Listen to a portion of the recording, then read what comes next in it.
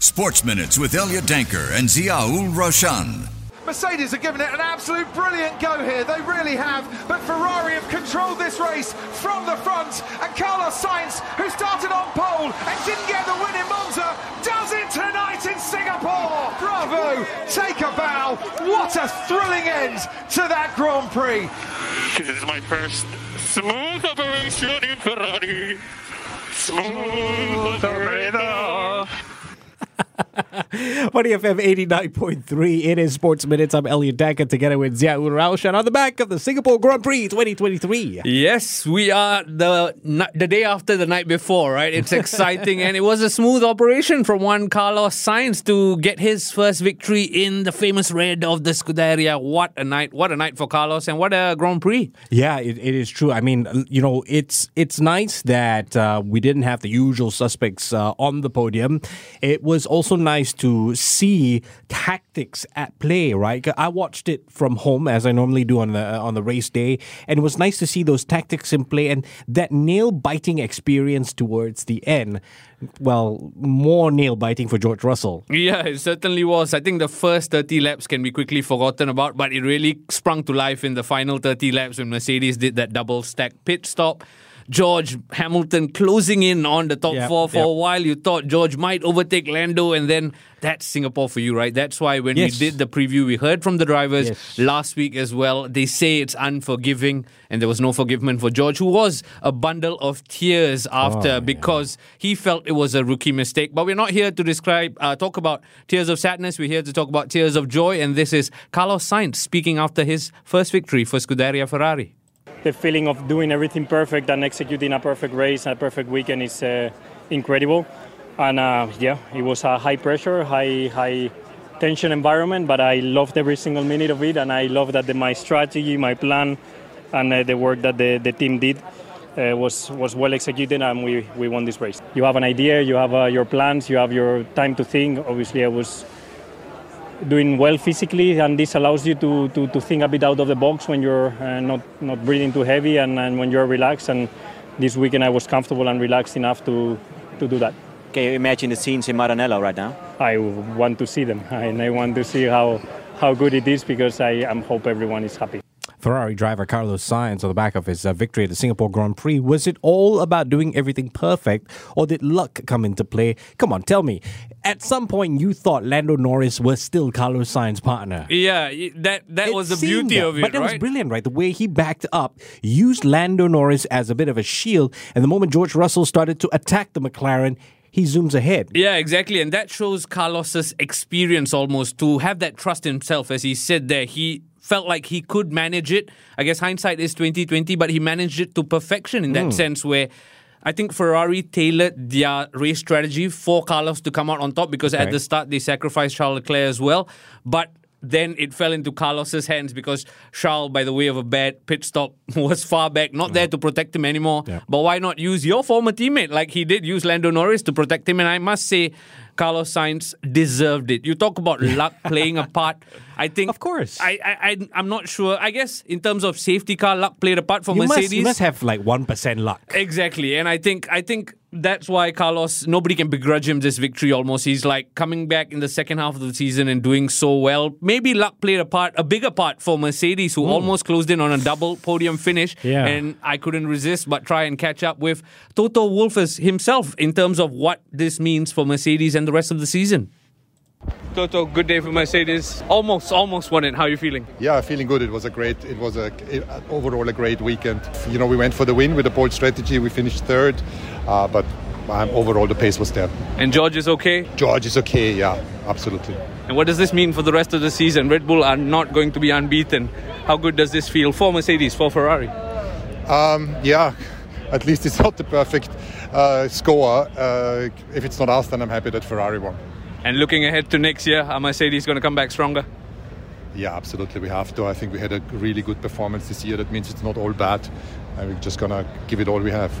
All the best, Toto. Good speaking to you. Dr. Marco, as surprised by Red Bull's struggle here as me? Yes, we struggled in qualifying. We still don't know the exact reasons. But when we changed to the medium tire in the race, Max was by far the fastest car. So we are optimistic again that we have an idea of what went wrong. And how is Max feeling? He came into this 10 wins in a row, was hoping to make it 11, and obviously Red Bull were hoping to go the season unbeaten, but that's no more. We knew that it will end one or the other day. So now it's, let's say, the pressure is taken away and we focus of winning the championship 1-2. And Red Bull back in business in Japan, is that the hope? Yes, and we are sure that we will be in old form. And looking ahead to 2024, will we see Checo? Of course, he has a contract for 2024. Thank you, Dr. Marco. All the best. Dr. Marco Helmut from Red Bull Racing. That was a good catch-up you got there, Raushan. But, I got to admit, as much as it was surprising to see the Red Bulls not do as well, I think everyone welcomed it. Because it was proper old-fashioned racing out there. Exactly, and Lewis Hamilton said as much, right? In his post-match, he said, post-race rather, he said this is what racing should be about. Like going toe-to-toe, drivers having a level playing field to get the job done. And I can understand Helmut's disappointment almost that Red Bull didn't show up. But like Toto said earlier, this was proper racing. This is what it should be about. And I think the fans obliged because a lot of noise was made in the grandstand in terms of the racing, the excitement, especially after qualifying Saturday. I mean, it was a good race. And we will talk about other aspects of the race, especially the point where, is Formula One getting boring? We'll touch on that a little bit later on. But I think we keep our reputation, Singapore, in the sense that this is a track where there will be drama. Of course, people are wondering if or not, the Singapore Grand Prix will be extended. But after last night, do you think that we're still somewhat one of the crown jewels of the calendar? I think we are. We certainly are. You talk about drama. Sometimes it's weather-induced. Sometimes it's safety car-induced. Yeah. But either way, drama is for certain. And Singapore is on the calendar. Maybe not the favorite child anymore because of the rise of Vegas and Miami. But I think, to answer your question, I think it remains one of the important races purely because not just from a racing perspective, but the number of people I saw up and down the paddock, important people. It seems like a marketing mecca almost for to host clients, to have the glitz and glam of it. So I think Singapore will remain. But for those of you listening in and are new to Formula One, you might know this voice you're about to hear. It's Will Buxton, who's on the face of Drive to Survive as well as Formula One TV. Here's what he had to say about the weekend in the Lion City. Will, good weekend in Singapore? Great weekend in Singapore. Unless you're Red Bull, then it wasn't quite so good. But yeah, fantastic. Honestly, this event just gets better every single year. There's always so much intrigue in this race, in this track. It can trip up the most mighty. We saw it with Mercedes. Now we've seen it with Red Bull. And here we are, the first non-Red Bull win of the year, the perfect season at an end. Completely crazy. Talk to me about that Red Bull dominance being broken. We saw Max on the radio yesterday, visibly upset with his qualifying. How's he going to bounce back from this? I think they'll bounce back. I think this is a circuit-specific issue. They just didn't get the car in the window and they were chasing their tails. It's something we're not used to seeing from them, this perfect team that doesn't make mistakes. All of a sudden, they couldn't get the car in the window. They made a wrong choice. They took a risk for qualifying. It was the wrong way to go. But the car came alive in the Grand Prix. Now, had things worked out differently, had the safety car come out at a different part of the race, there's every chance Red Bull could have been on the podium. There's every chance they could have won, genuinely. But instead, we got treated to a really crazy race. One which started off looking like the most confusing, boring non-race. And then it suddenly became clear that this was very, very clever. And particularly from Ferrari, particularly from Carlos Sainz, to manage the tyres, to keep them to the end.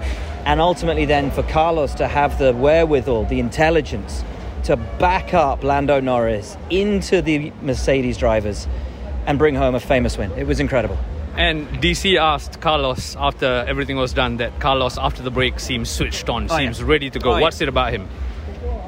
I think he's just comfortable in his shoes, comfortable in his place in the team. The team is listening to him. He's always been the one that's made the calls on the radio. He doesn't go blindly with what the team tells him. He makes the calls. And he's stepping out of the shadow. And that shadow is Charles Leclerc's shadow, Ferrari and Charles Leclerc have this long history. Carlos is a new guy there. He is becoming more and more ingrained in the fabric of what that team is. I think he and Charles will be there together as teammates for a long time into the future. happy times at Ferrari. Final question from me. We come back to the Singapore Grand Prix. You talk about it being a mega event. Yeah. But there's Vegas, there's Miami. Is Singapore still as exciting to an observer like you? I think so. It's the original night race. There's something very unique about it. Something very special about the city. I love the people here. I love the food. I love everything about it. It's great. You know, we've been coming here for such a long time now. And I look forward. I relish every time we get to come back. It's such a special place. Cheers, Will. We can't wait to have you back in 2024. Thanks. See you soon. I'll see you soon, buddy. Well, you're asking your friends to say nice things about your country, yeah. I did not force him to say that. I mean, don't take it from me. Take it from an objective observer like Will Buxton, who, mind you, travels to all 23 races. So for him to hold Singapore in such high regard, maybe he was being nice or maybe he was being honest, but you can tell he and the rest of the paddock love being here. Yeah. In fact, a couple of the former journalists I caught up with, mentioned this was one they really missed during the pandemic as well. So we returned after the pandemic last year. This year was in full flow. So I think Singapore's here to stay. I thought it was fantastic, and as a race, once again delivering a surprise. And I'm very happy for Carlos Sainz, because if you watch Drive to Survive, the man wants to be the next Fernando Alonso. He's in a Ferrari. He's on track to to get there one day. Pity about Alonso's position in the end, but hey, it's Singapore. Yeah, exactly. Singapore's unforgiving that way, like we touched on earlier. But I think Carlos is in a good way, like Will touched on, finding his feet at Ferrari, and Ferrari is a very, very different kettle of fish, right? So to talk about that Red Bull dominance being broken by a team Ferrari, I think it clearly answered the question we've been asking all weekend: is F1 boring? And I put that same question to a couple of fans. Here's what they had to say. I mean, I would say that F1 is becoming a little bit boring. I mean, obviously Max is a wonderful driver, and with the car he has been putting it to good use and getting the wins. But I mean, F1 does need a little bit more of a competitive edge to the sport, and we need more competition between more teams to keep the fans streaming in and keeping the sport as engaging as it should be. So I think, yes, it is becoming a little bit boring for sure. I don't think F1 is getting boring, because with each country there's different track, different circuits, so that definitely spices things up a little bit. So, and which makes the car performing a little different each time. So as you can see from Singapore's quali and then the Grand Prix result, we never know what to expect. F1 is always very exciting. We always don't know what's around the corner. So yeah, I definitely don't think it's getting boring at all. But for F1, there's always had periods of dominance by certain teams. It's okay. It's Red Bull's turn, and eventually it'll switch out. Remember the Vettel era? Yeah, that was terrible. Has F1 gotten boring with Red Bull Racing's dominance and wins? I definitely feel like F1 has gotten a bit repetitive this year with their dominance. Surprisingly, a lot of fans around us cheered when the Red Bull drivers were out of the qualifying, which made me think that people are hoping for new teams and drivers to kind of come out on top and win. I don't think F1 has become boring with Red Bull's dominance. I think it's just made everyone want to try harder to get to Red Bull's level, and it's quite fun. This weekend we saw how competitive Mercedes was, how competitive Ferrari is becoming, so I think it's just going to get more exciting. I'm excited to see how they try to curb Max's dominance. Split? Yeah, clearly a split, right? I wasn't keeping count, but I think 3-3 or something like that. And that was overall the sense of it. But I think those sitting on the fence might have been persuaded to go to the not so boring side after yesterday's result. Well, it was nice to hear a lot of local voices in it as well, because it is our Grand Prix. As much as one would argue it caters to tourists coming in, it's supposed to help that economy. But it helps when you air the race on free-to-air. It really gets an entire country in the mood. Yeah, it certainly does. And I think in a country, I'm just going to say this, where not a lot of things are free, when you get to watch the Grand Prix for free, everybody's going to take it. Sports Minutes on Money FM 89.3.